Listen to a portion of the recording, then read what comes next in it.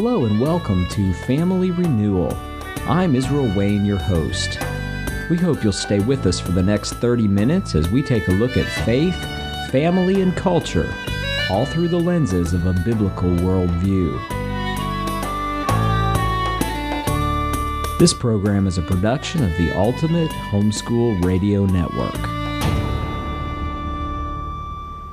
Hello and welcome to another episode of the Family Renewal Podcast. I am Israel Wayne, and I'm blessed that this week we have a special guest who is going to talk to us about the issue of Bible study and family devotions, family worship time. We have my longtime friend, Steve Demme, who I have known, I think, since the mid-1990s. You may know of Steve Demme from his math videos and math curriculum. That's how I think most people have categorized him. I know Steve as much more diverse than just that. I do love when we get to speak at conferences together, though, as we walk up and down the aisles, seeing students whose jaws drop open and they're in awe of the fact that their math teacher just walked past and they're pointing to their, pulling on their mom's sleeve and pointing and saying, Mom, that's Mr. Demme, that's Mr. Demme.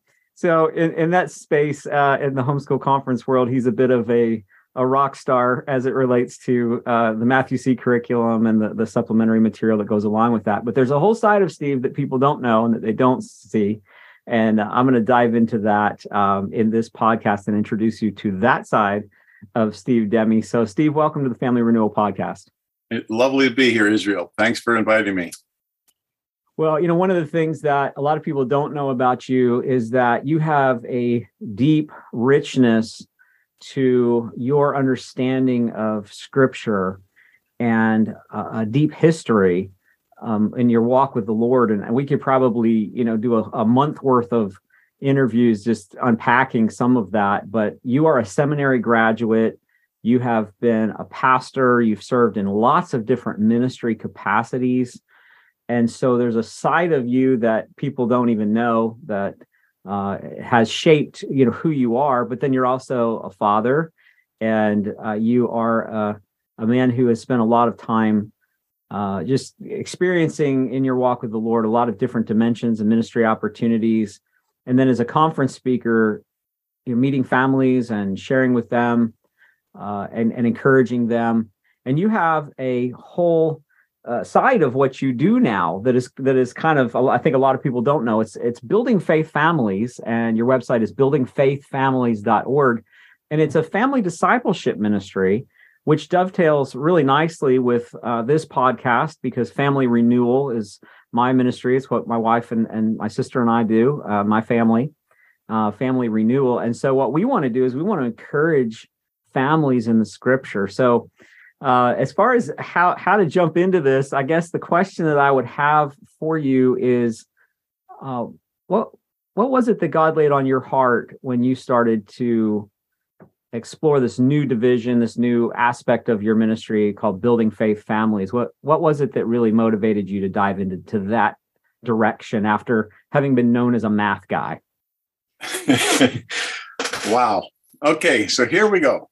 I'll try to give you the briefer version. I graduated from seminary on a Saturday. My wife and I got married on Sunday, because my grandmother couldn't make 2 round trips from Pittsburgh to New England. Our first assignment was working at a small church in Georgia as the assistant to the pastor and youth leader.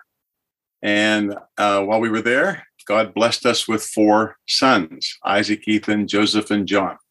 We weren't there, though, for about 2-3 years before I heard of something called home education. And we went to our first homeschool conference in the 80s. We think it was the second one in the country. It was 84 in Atlanta, Georgia, and we were committed. At the time, we only had 2, and we had 1 in the womb. But we went to that conference and listened to the Moors, and we were sold. So home education has been a part of our journey from the beginning. And then when you have children, of course, all of a sudden you think, wow, we've got these children. We have to raise them up. in the nurture and admonition of the Lord. And people ask me, what were your top priorities homeschooling? And I said, I want to see my children around the Lamb. I want to look to the left and the right and see my sons worshiping the Lamb. But as you and I know, we can't choose God for our children. Each of our children has to make their own choices. So my wife and I determined we were going to have family devotion. We were going to get together and read God's word as a family. Now, she grew up in a Christian home, so that is something that she'd observed for generations. But I didn't. I was the first person to come to Christ in my family. I was a teenager, went to a Young Life ranch in Colorado and heard the gospel. So this was new to me. I hadn't seen it modeled, number one. Number two, I have lots of big ideas, but my wife is the real steady one with the follow through. And so we determined to start. And when we started, the kids would sit on our laps and we would read from these nice, colorful Bible devotion type things. But the golden years, in my mind, is when they were able to read for themselves. And so we got together with I found translations that were large print, and I wanted us to all have the same translation. And we would go around the room and we would read the Bible, chapter at a time. We would do 2-3 verses each person. We would read it. We would talk about it. We would sing a hymn if we had time, etc. So that's the family worship side. But I'm just going to fast forward a little bit. Small church. And so I got a job teaching math in the public high school while I was still in the ministry. And it was a great way to meet the community, etc. But when our fourth son was born with Down syndrome, we had a very difficult year. He had multiple surgeries, open heart, intestinal, almost died of a virus, which he just got again a month ago and was in the hospital for 8 days. But he gained a pound the whole first year. My wife and I burned out. We had different symptoms and we had to do something different. So we moved back to New England and I started tutoring kids in math. But the kids that I was tutoring, I really didn't like any of the other really formal curricula. So I started writing my own worksheets for the kids week by week. And at the end of a year, I had 100 worksheets. And we were very involved in homeschool community. And they heard that I had worksheets. And so they wanted to buy them. And that is the beginning of Matthew Seek. But we were really, you might say, focused on family discipleship primarily from the beginning. It's just that God led us into this math world. Even since the late 80s, when I started speaking at conferences, I would be speaking on math and family worship. And in fact, the first non-math book I wrote was the one that you referenced. It was Family Worship.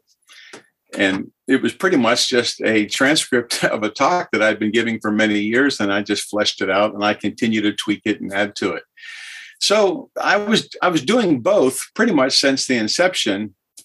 Matthew C really took off around 94. By 2011, all of the kids had graduated from college, were married, and independently had asked to work for Matthew C, which surprised me. I thought they would all find their own niche in some other field. So we decided to have this family-owned business. And so here's your question. You said, when did you start doing the deep dive into building faith families? Without going into a lot of detail, that's fodder for another podcast if you're interested. But 2012 was the hardest and best year of my life because I realized I was having difficulty sharing the business with my kids. And we were pursuing having a family-owned business, not just a one-man benevolent dictatorship. So that was really difficult to let go of this business. And I went through deep waters. My wife and I were separated. I was an emotional basket case. I had issues that had come to the surface through this, and they really weren't business related. The business just was the trigger. And I found out that I had issues and it was impacting my family. And I had to go to therapy. I reached out to brothers for help. It was also the best year of my life because I'm in a whole different place with God now than I've ever been before. I know now that God likes me. He doesn't just love me because he has to love me because I'm part of the world, but he knows me. He knows my stuff and he enjoys me for who I am. He formed me in his image, the whole package. That was transformational. But A good friend told me one time, he said, you know what? People that found a ministry or found a business or, they church plant, they really have difficulty letting go of it. In fact, there's a thing called the founder's trap disease. I don't know if you're aware of that. And it's legit. And he said, the only way you're going to be able to let go of this is to pursue something else. And my heart has always been primarily God and family. The math thing, it's nice, and God gave me a gifting for it, and his blessing has been on it, but that's not what makes me get up in the morning. It's not what I'm lying in bed at night is I used to be thinking of how can I encourage dads? How can I help families? How can I draw closer to God myself? Because now I'm realizing, which I didn't know for 30 years, my relationship with God is the most important thing because it impacts all my relationships with my wife and kids.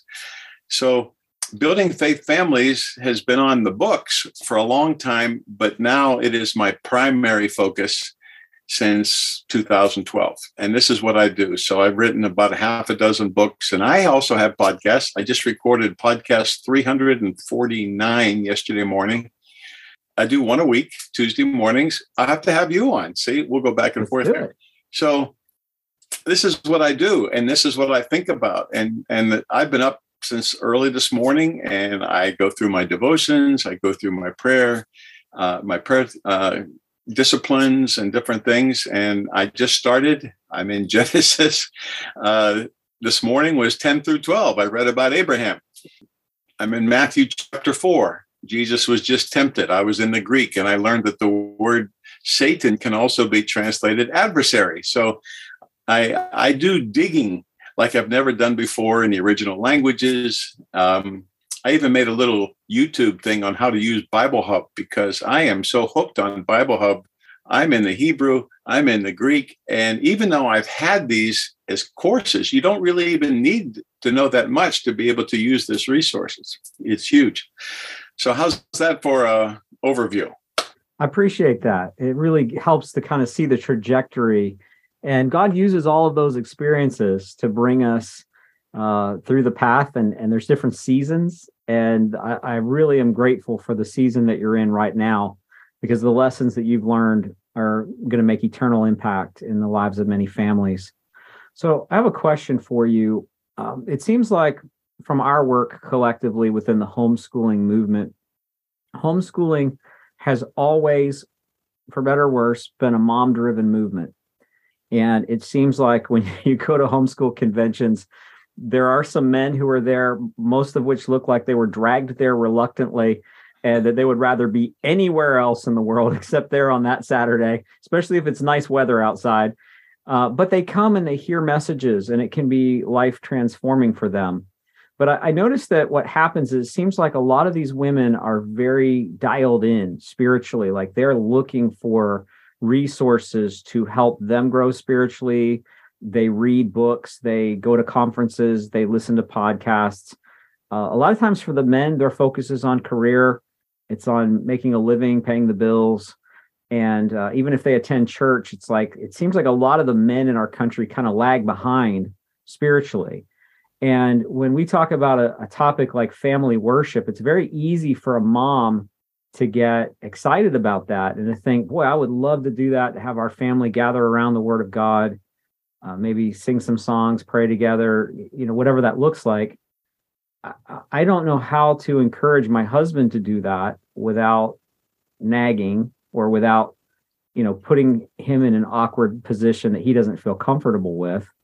And then, when they do present the idea to men, oftentimes the men feel super uncomfortable with that concept because they didn't have it modeled. Their fathers never led them in family worship, so they don't know what it looks like. They've heard of it, but they don't know how to do it. So I guess I'd like you to speak to two dynamics, if we can remember both of them. Maybe first, let's talk to the men about how this is something that they can get involved with, even though they haven't done it before and they haven't had it modeled. And then maybe we'll cycle back around to speaking to the moms on what do you do when your husband isn't there yet or isn't interested or doesn't want to do it. So I'd like to give some direct talk to the dads who may be listening to this podcast, but then also cycle back to the mom who's going, man, I'd love that, but I just don't see that working out in our situation. Can you start with the dads and then maybe we'll move to the moms? Okay. Israel, you're good at asking questions, but you ask these questions that I need 2 hours to adequately answer each one. So I'm working really hard to be convincing here. Okay. So the first thing is, in my own experience, and because I'm the expert on me, I have the same genes that want to make an impact, that want to be significant, search for purpose, etc. And this is what, like you've adequately described, this is what men do. And when men meet each other, even in Jonah, you watch when you read Jonah this year, they say to him, where are you from? What do you do? This is what men do when they meet each other. Where are you from? What do you do? Because we define ourselves by our stuff, our hobbies, our occupation, our cars, whatever.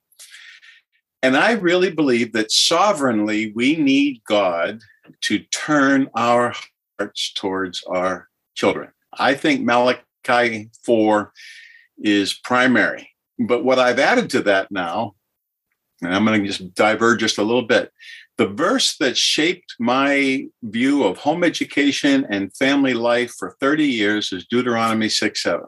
You shall teach your children diligently when you sit in your house, when you rise up, when you lie down, when you walk by the way. Boom. The first part was, you shall teach your children diligently. I took that to mean family worship. And to do it the rest of the time meant I had to homeschool. I didn't know how to fulfill Deuteronomy 6:7 without homeschooling and family worship. Those were my two pillars. And then it was in 2011, I was speaking at Alaska, and this mom asked me, she says, all you guys come up here. So I think you're grouped in that. All you guys come to these conferences and you tell us Deuteronomy 6:7. How come you leave out the two previous verses? And I said, I don't know, but I'm going to read them. And I got my Bible out, and here's what it said. And it's really addressed to parents. And before you get to 6:7, it says, you shall love the Lord your God with all your heart, soul, mind, and strength. And these words which I command you today shall be on your heart. So I need to love God and his word first. So the first thing I tell people now, pray that God will turn your heart towards him and then help you to love him and his word, and then turn your heart towards your family, because you are just going to be a capitalist and you're going to be doing the best you can, but you're going to miss the boat until you first love God with all your heart, soul, mind, and strength, and then your heart is turned towards your family. Because even a man that will say, okay, I can do family worship, if your heart's not in it, your kids know it. Yeah. Kids are discerning, perceptive, they see stuff. That's true. But if your heart is in it, if you love God, you can pull this off. So the first thing to do is ask God to turn your heart towards him, love him with everything in you. And you know that he'll answer both of these prayers, because 1 John 5, my favorite prayer verse, if we ask anything according to his will, we know that he hears us and we have the request we've asked. All right. So that's the first thing. Number 2, men don't like to do anything unless they're good at it. And this is what you addressed. And so I think a lot of men, they don't want to make a fool of themselves, especially in front of their wife and their kids. Oh, so what I tell them is, and that's why I wrote the book, not only do I have what we did in our family, the first 2/3 of the book, the last part of the book is a whole series of emails I've received from men, what they do in their home. One guy meets with his family on the trampoline. One family has a special needs daughter. They meet with her upstairs on her bed at night.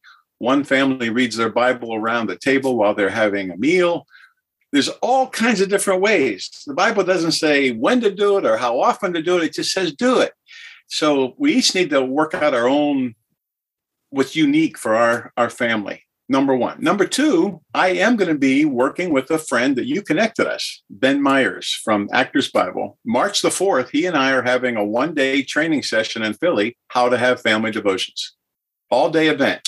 We're not just going to talk. We're going to break up into groups and practice what we're hearing so that we get hands-on training how to do family devotions. Israel, I'm going to plant the seed. Why don't you and I do one? And I'm more and more, I'm getting tired of talking to audiences and getting 5% of people making changes in their life. I do a communications workshop now. I talk for a third. We break up into small groups and we practice it. And then we get back and debrief. So hands-on training, I think, is really good and really helpful. But in our home, all I did was whistle and gather the troops. Then I prayed and turned the meeting over to God, who's a really good teacher. And then we read the word of God together as a family out loud. We prayed and wrapping it up. If we had time, we sang a hymn. If we had time, we had testimonies. What did you learn today? What did you hear?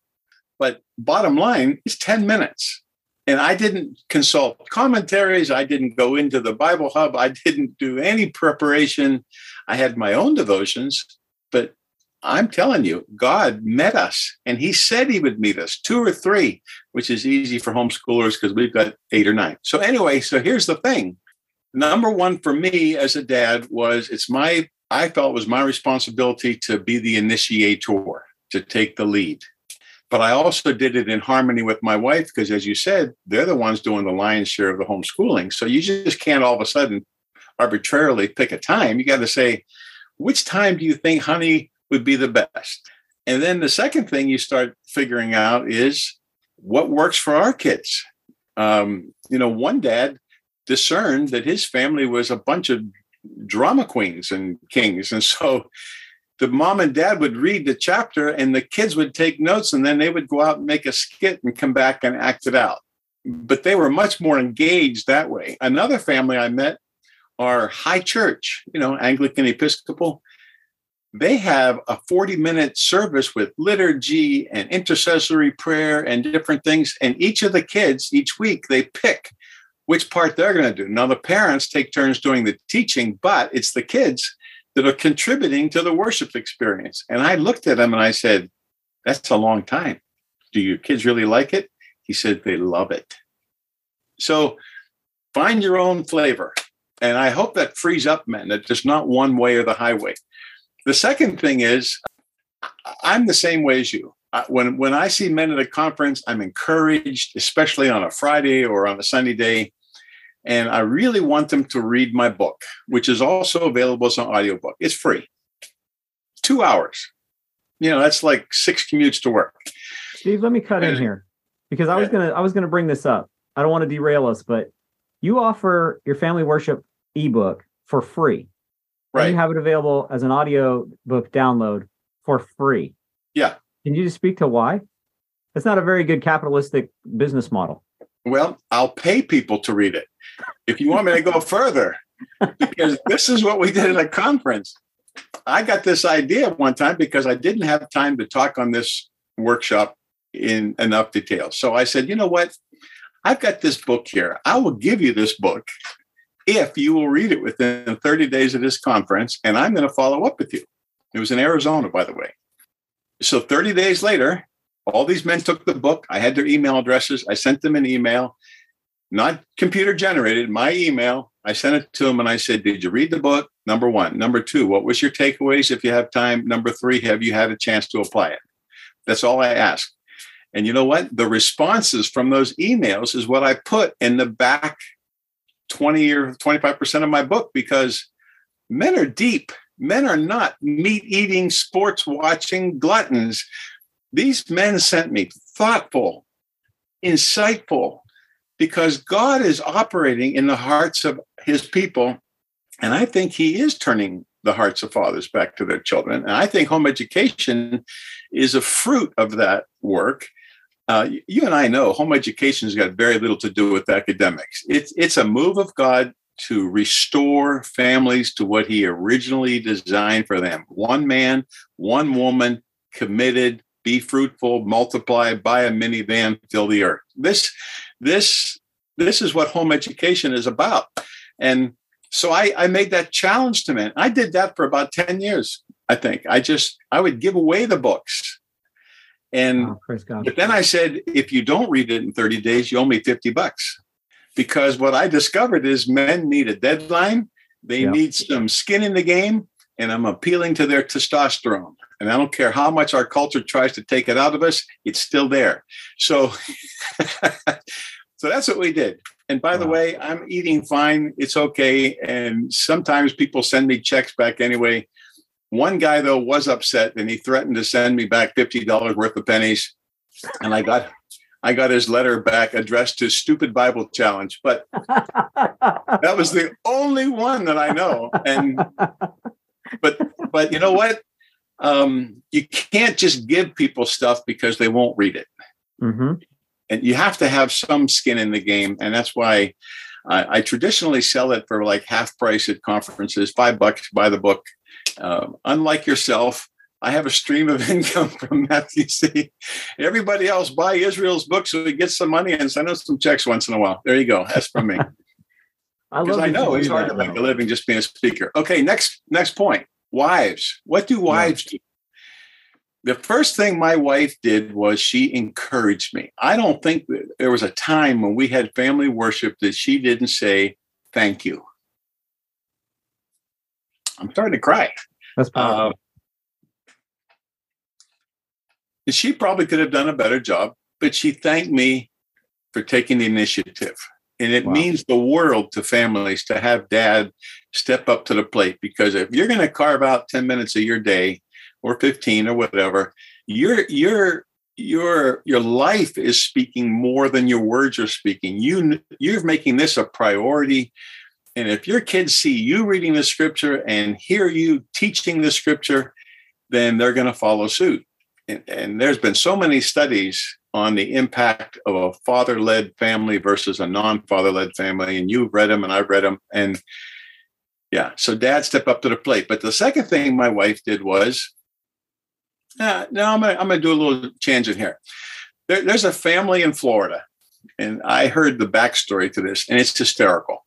So this guy went to one of my workshops, and he got this in his head that he was going to have family devotions. So he had daughters, young girls. He told his wife, I'm going to go upstairs and read the Bible to the girls before they go to bed. So the girls are all in their bedroom. He's sitting there with the Bible open, and he starts reading Song of Solomon. And his wife is out in the hallway, and she doesn't know what to do. And she said, are you kidding? Song of Solomon? You're reading it to these little girls? And so she went to my good friend in Florida's wife, and she said, what should I do?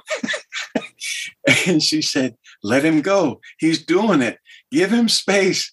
And so he proceeded to do that. But I even forget the rest of the story. I have it written somewhere. That wife wrote me the most wonderful letter. Her husband not only transformed their home, but he was transformed himself. And by reading the Word of God together as a family, he got involved in ministry in the church. Wow. Then their family got involved in singing, worship, whatever. And she attributes it to him taking the lead and putting himself into the Word of God. But kudos to her for backing him up, even when he's reading the Song of Solomon. So, wow. That's powerful. And the second thing is, I would say to the wife that doesn't know what to do, I have a part of my book addresses this, because it's the hardest question I get at conferences. I want this for my family. My husband doesn't, blah, blah, blah. I say, well, number one, I know you've been praying, but pray for your husband. And when it comes to a certain point, you need to sit down with them and just take a one-on-one and say, honey, God has put this on my heart. I really believe that we should be reading the Word of God to our children. I think this is our responsibility as parents. What do you think? And then talk about it. And if he says, I really don't feel qualified, but I love your heart and I want to support you in it. And if you want to do it, you've got my backing. At least you're not trying to nag. You're airing it out. And I have had people tell me they've tried that, and pretty soon the husband started sitting in, and pretty soon the husband's a part of the process and they're doing it together. And yeah, Amen. But nagging, everybody in the world knows nagging doesn't work, but we just keep doing it anyway. So, all right. How's that? Let's look at a worst case scenario. Let's say that you have a husband who is an unbeliever, or you're a single parent mom like my mother was, where it all falls on you, or you just have a husband who just says, I'm not interested and simply won't do it. Should a mom lead the family devotions herself at that point, or what do you recommend? Yeah, I think that you have no other choice. And surprisingly, when I went through the scripture the first time, when I was in seminary, I did a Bible study on education. I just looked up every word in the Bible that had something to do with education. And when I wrote the paper, I said, and this was 70s, I said, parents are supposed to be the primary educators of their kids. That's radical back then, And for sure. It was a couple of years later than I heard about homeschooling, but I was already prepared. But when I redid that study, I don't know, a couple of years ago, it really is more parents. There's only a couple verses that talk about fathers taking the lead, but I think it's a joint responsibility. And if one won't step up to the plate, I think you can step in. But I would still at least clear the air and say, honey, this is what's on my heart. What do you think? Just leave it open-ended and hear what he has to say. But if you've done that, then you're not doing something behind his back. You're not doing something in defiance. Everything, better communication. So I love how you talked about there's not one right way. There's not one template that you have to follow. There's a lot of different families who do family worship in different ways, and that's okay. I love that. And I agree with that completely. There's another resource that I just learned that you had produced very recently, and this is a hymns project. And this is Hymns for Family Worship. And there's also an accompanying CD project of audio CDs that go along with this, 4 CDs in this pack. I'll just, for those who are watching the YouTube channel, I'll pop that open so you can see inside. And what you do in the hymn book here is you actually take a different hymn, which could be a new one each day, and you give a story that tells the history behind the hymn, helps us to understand the background and what motivated this. And then you have the ability for families to learn these hymns. Talk to me about that project. What was it that motivated you to develop this hymn project? Because I know a lot of even adults don't know hymns today. It's a foreign concept to them. So tell me about that project. I don't know if I'm going to name drop here. I went to Gordon Conwell Seminary, and partway through my first year, I found out that Elizabeth Elliot was in that neck of the woods. Her second husband, who had just died from cancer, Addison Leach, was on the faculty of Gordon Conwell. Watch is why she was there. And she would even teach one small class a year in January, intercession. And in the providence of God, it's a great story. I need to write it out sometime. But in the providence of God, I ended up becoming one of her boarders. So I lived at her home for a year and gave her income. And the men, there was 2 men, 2 of us there, and we would do chores. And whenever I see certain kind of carpets, I know how I'm supposed to vacuum it because she was very particular. Anyway, but she was a wonderful lady, and we hit it off. But she has been through the fire. And for those of you that don't know the name, Elizabeth Elliot, her first husband died in 1956 from a spear of a Waodani Indian. Her second husband died of cancer.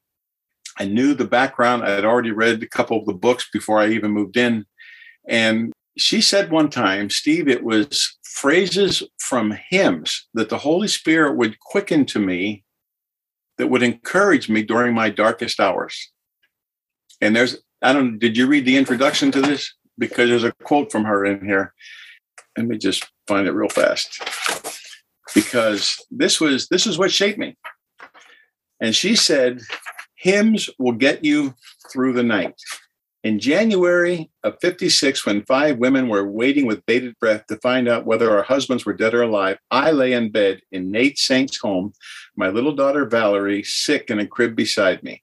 The hymn, How Firm a Foundation, with those magnificent words taken from Isaiah 43, sustained me. And she goes on to describe that. So I had that in my mind. And I asked her, what did you do in your home? So in their home, they used to get up in the morning, and in January 1st, they would start and they would read a chapter of scripture as a family. Then they would sing hymn number 1 in the hymn book, and they would work through a hymn book in a year. And both her mom and dad, I think, played the piano. And so I thought this would be great. So we tried it in our family, but my wife and I, who grew up in different, you might say, denominational backgrounds, we knew a lot of hymns from different perspectives, but neither of us played the piano. So I used to pay people to play the piano on cassette. And then my kids would jump up and push the button. It was usually Ethan, by the way. And then we would sing the hymn with piano accompaniment. So that's where the idea started. So my first hymn book had 28 hymns. The next one had 66 hymns. This one's got 100. I'm working on 25 more right now. I keep expanding it. But hymns are a central part to worship. They just are. You know, it talks about let the high praises of God be in their hand and a double-edged sword in their hand. So music and worship, I mean, music and the word go together. And they have through history. Dwight L. Moody and his song leader, Billy Graham had George Beverly Shea, et cetera. So, but there's something about hymns that are timeless. These hymns have been around for hundreds of years. And I'm sure there's one or two good songs that have come out each year in our modern culture, but give them 50 years and then see which ones have tilted down and we're still singing. But there's so much depth to a hymn as opposed to, I don't want to diss modern music, but they just don't have the same depth. So I personally sing hymns daily, and I continue to memorize hymns when I go on my prayer walk so I can sing a hymn, because it says in Psalm 100, come into his presence with singing. And the other thing that convicted us is our own children used to accompany us on lots of trips. So the whole family would get in our van and we'd go for a trip. We'd be in the car for several hours. And one time I said, let's sing all the songs we know. Well, by the time we sang Only a Boy Named David, The Wise Man Built His House Upon the Rock, a first verse of Amazing Grace or something, we're about done. And we're at the end of the driveway. So I thought, you know, if we're ever in prison with Paul and Silas, we're going to be in trouble. So we memorized as a family 9 hymns. All 4 verses. And we would do funny stuff. You know, the boys are visual learners. I would give them paper. We'd draw pictures. And these hymns, well, one of them was Dare to be a Daniel. You know that one? Sure. Standing by a purpose firm, heeding God's command. How do you illustrate purpose firm? I'm pretty creative in my thinking. I could not, I almost prayed. And then all of a sudden I got it. And I drew a picture of a dead porpoise, a porpoise firm.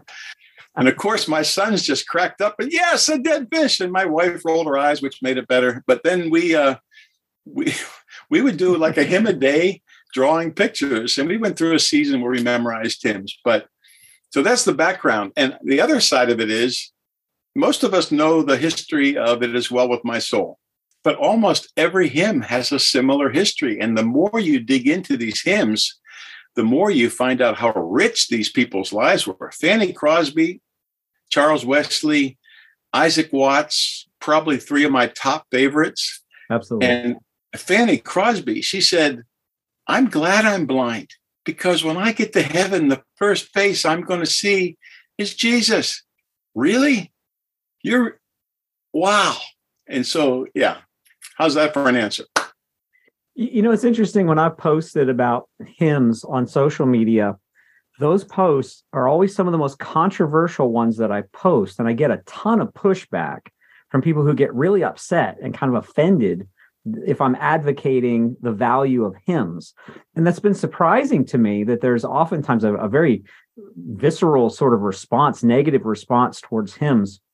And it would be worth probably doing an entire episode at some point on an apologetic for hymns. And I think some people think that we're arbitrarily saying anything old is better than anything new, which is not what we're saying. But there are so many points that can be made. I'll just jump in real quickly with one. I know I'm interviewing you, but I just have to share this. My grandmother was a singer, and when my grandparents got saved in their early 40s, they stopped doing country music, which is what they had done professionally before that.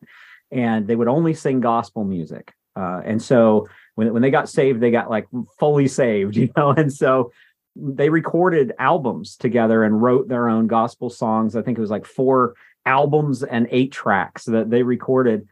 But my grandmother and grandfather both grew to love the hymns. And I had been raised in a lot of different types of church traditions with contemporary music and hymns and so forth. But my grandmother got dementia, and in the later years of her life, she just passed away a few years ago. I went to see her, and she couldn't have conversations with people, didn't recognize even a lot of family members. I was grateful she always recognized me.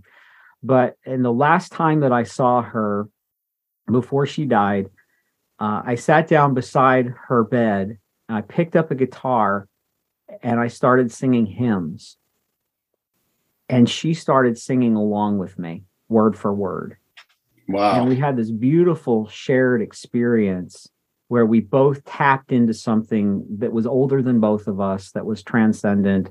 And I couldn't have sung a Chris Tomlin or a Matt Redman or a Getty song and had that experience with her. And I'm not dissing those. I appreciate many of their songs. So, this is not a slam on their music. She doesn't know those songs, but she knew those old hymns, and it connected us intergenerationally.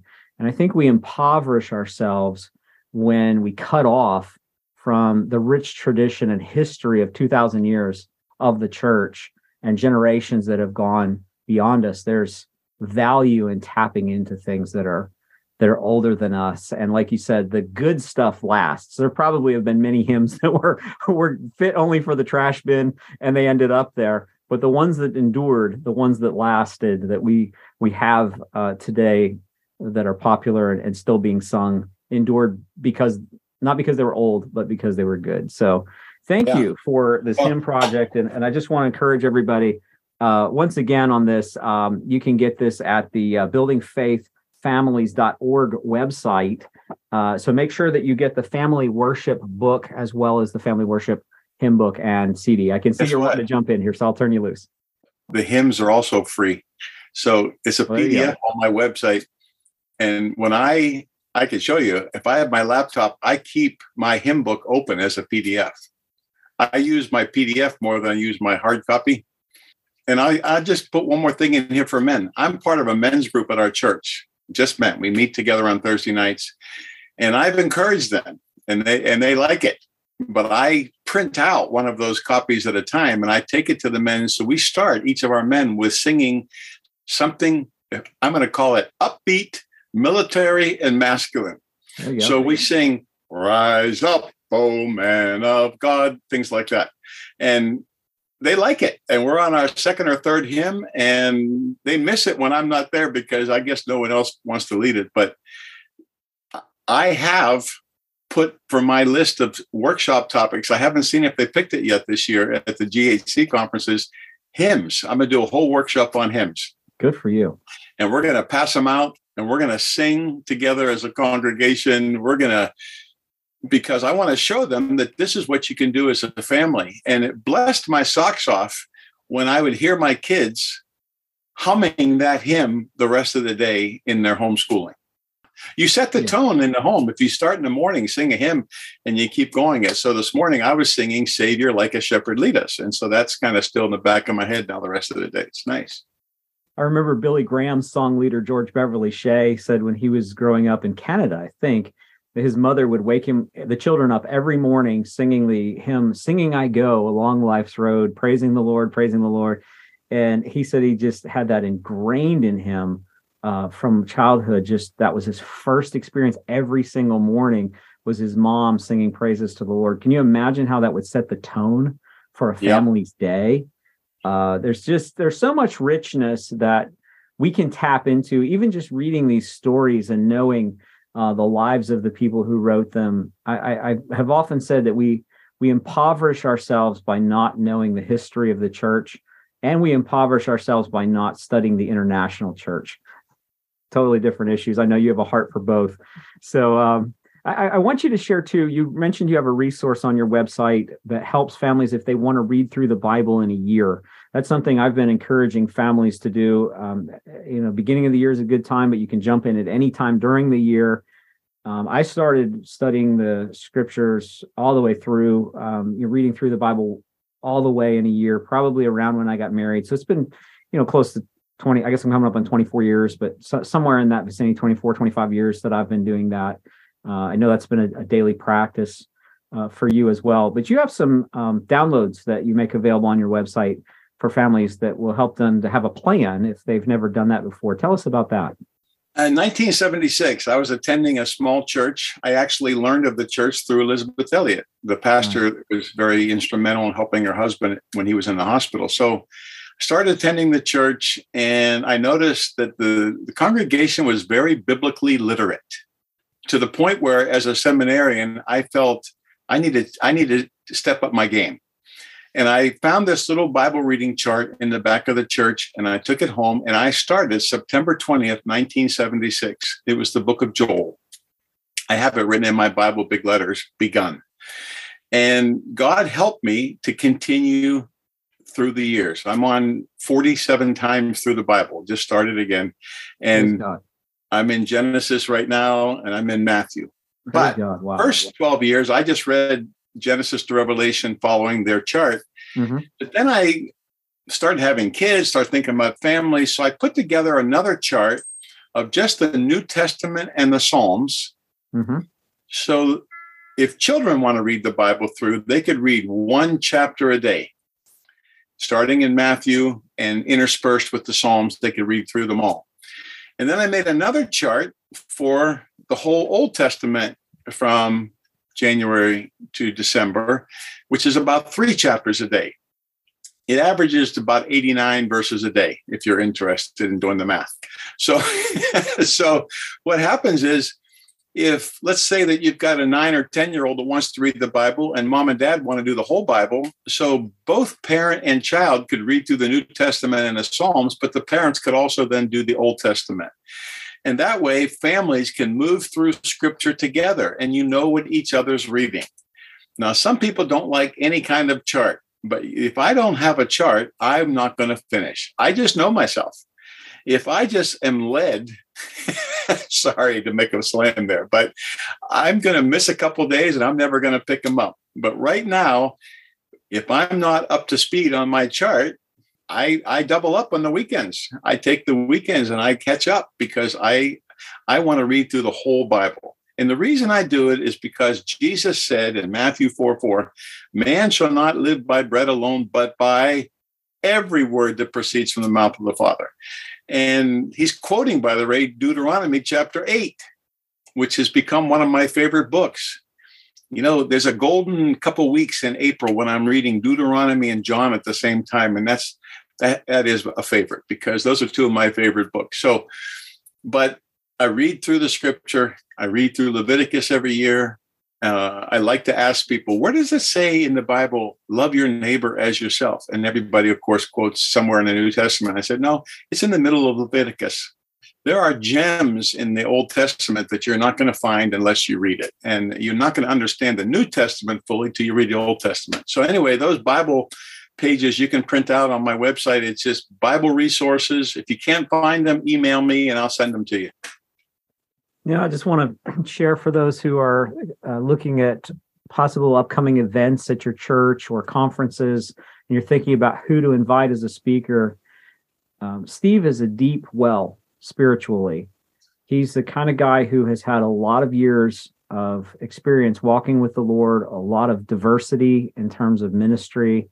And so when Steve talks, he's not just talking off the top of his head. He is speaking from a life of his walk with the Lord, and it's evident. You know, people don't know this about Steve, but Steve has a powerful prayer life, and my family has been the grateful recipients of Steve's prayers for us. And I just appreciate his heart. You know, the Christian publishing industry, hate to even use that word, but it's what it is. That world can sometimes be very competitive and sometimes petty. A lot of people are building their own little kingdoms. And I've just been blessed with Steve's honesty and his integrity over the years and care. You know, you don't even remember this, I wouldn't think, Steve, but I remember one time getting an email from you where I think I had posted my speaking schedule online, and you had seen it, and you shot me a little email and just said, "How are you doing, brother?" Because it was kind of intense. You know, it was one of those years where it's like, you know, I'm speaking, you know, I don't know, 50, 60 times in a year and just all over the map. And And I really appreciated that, just like, how's your family? How's your marriage? And, just that willingness for you to take a little risk and ask how we were doing and make sure things are well with my soul. And I'm grateful for that. I think those kind of relationships are super rare within Christian leadership circles. And so I appreciate you, brother. And I just want to commend Steve's ministry to anyone who is considering having somebody come in that really just can help disciple people in a powerful and effective way, because it's real, it's legit, and it's deep and substantive. And so that's why I wanted you on this podcast. And I'm hopeful that everybody who listens to my podcast knows who you are already, but I know that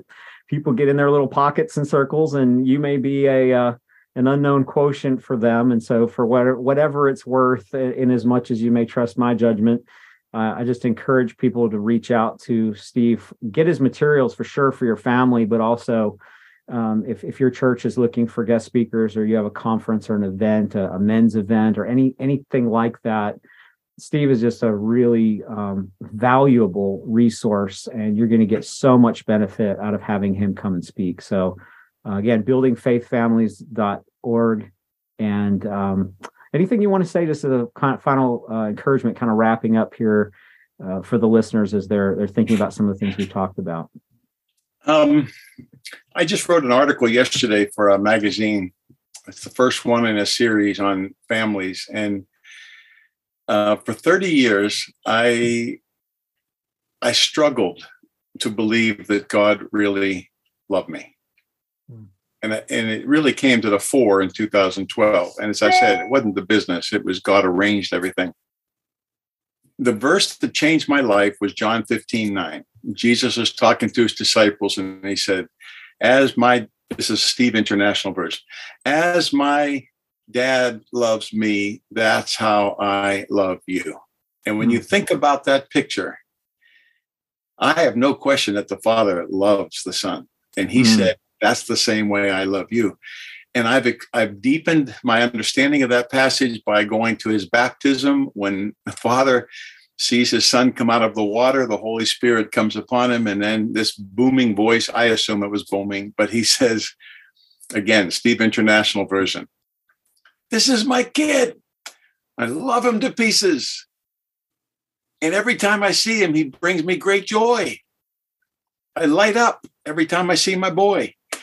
And, we all know this is my beloved Son whom I am well pleased. So I have to flesh it out a little bit.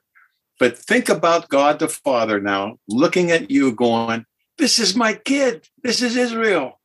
I love him to pieces. And every time I see him, he makes me light up. And press into that. Until you get that, ask God to help you to get that, because it's been transformative. That's really the good news. Because of Christ's death, his resurrection, his clothing us in his righteousness, the Father has adopted us. He looks at us and he loves us that way.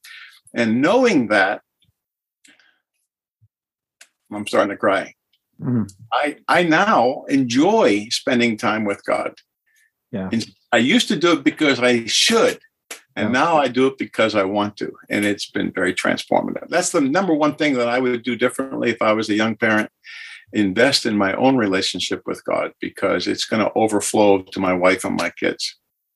That is so important. And, people sometimes look at spiritual disciplines like a chore list or a list of obligations. Like, I have to do this so that I remain in God's good standing. Exactly. And you're so right. You're so right. If you really see it as that you understand that you are loved by the Father simply because he loves you. Yeah. It changes the dynamic. And then the response, of course, is like what Paul says there in Romans 12:1, where he says, in light of God's mercy, or in view of just how kind God has been to us, how can we not then just give everything that we are, our bodies as a living sacrifice, holy and acceptable to God? This is our reasonable act of worship. So it just becomes something that you desire. It becomes something that you want to do when you truly understand the depth of God's grace and his love and mercy towards us. And so it's Amen. A total game changer. So yeah, what we don't want to do is have people listen to this and say like, okay, well, now I've got 90% more guilt than I did before I started listening. Now I realize, like, okay, I got more duties that I have to do to perform for God. That's the one thing we don't want here, right? So can I close us in prayer? Are you wrapping up now? Yeah, let's do it. Okay. First, I have to give the gospel to homeschool parents. This is the verse to put on your refrigerator. There is therefore now no condemnation to homeschoolers in Christ Jesus. Romans 8:1, Steve International Version. Now let's pray. Father, I do pray that the words that we've said today and talked out, and it comes from our experience. It comes from your work in our life. And we thank you for what you've done for us. But we pray that there would be a sweet river of encouragement that would be going out to families today, that it won't be something more to do or something else to do, but this will be something that you'll show them how to incorporate in their life, how to read the Word of God themselves, how to encourage their children in family devotions. I pray for men that you'll turn our hearts towards you in a new way today and turn our hearts towards our families. Bless us all, deliver us from condemnation, and help us to see that sweet smile on your face. In Jesus' name, amen. Thank you, brother. I love you. I appreciate you. Love you too. For the work of the Lord in and through you. Again, I encourage everyone to visit Steve Demme's website, buildingfaithfamilies.org, and plug into his resources. We'll look forward to the next time we get to meet up. Yeah, let's do part 2. All right, let's do it. God bless you. See ya. Thank you for listening to this audio presentation. For more information on Family Renewal, the writing and speaking ministry of Brooke and Israel Wayne, please visit familyrenewal.org.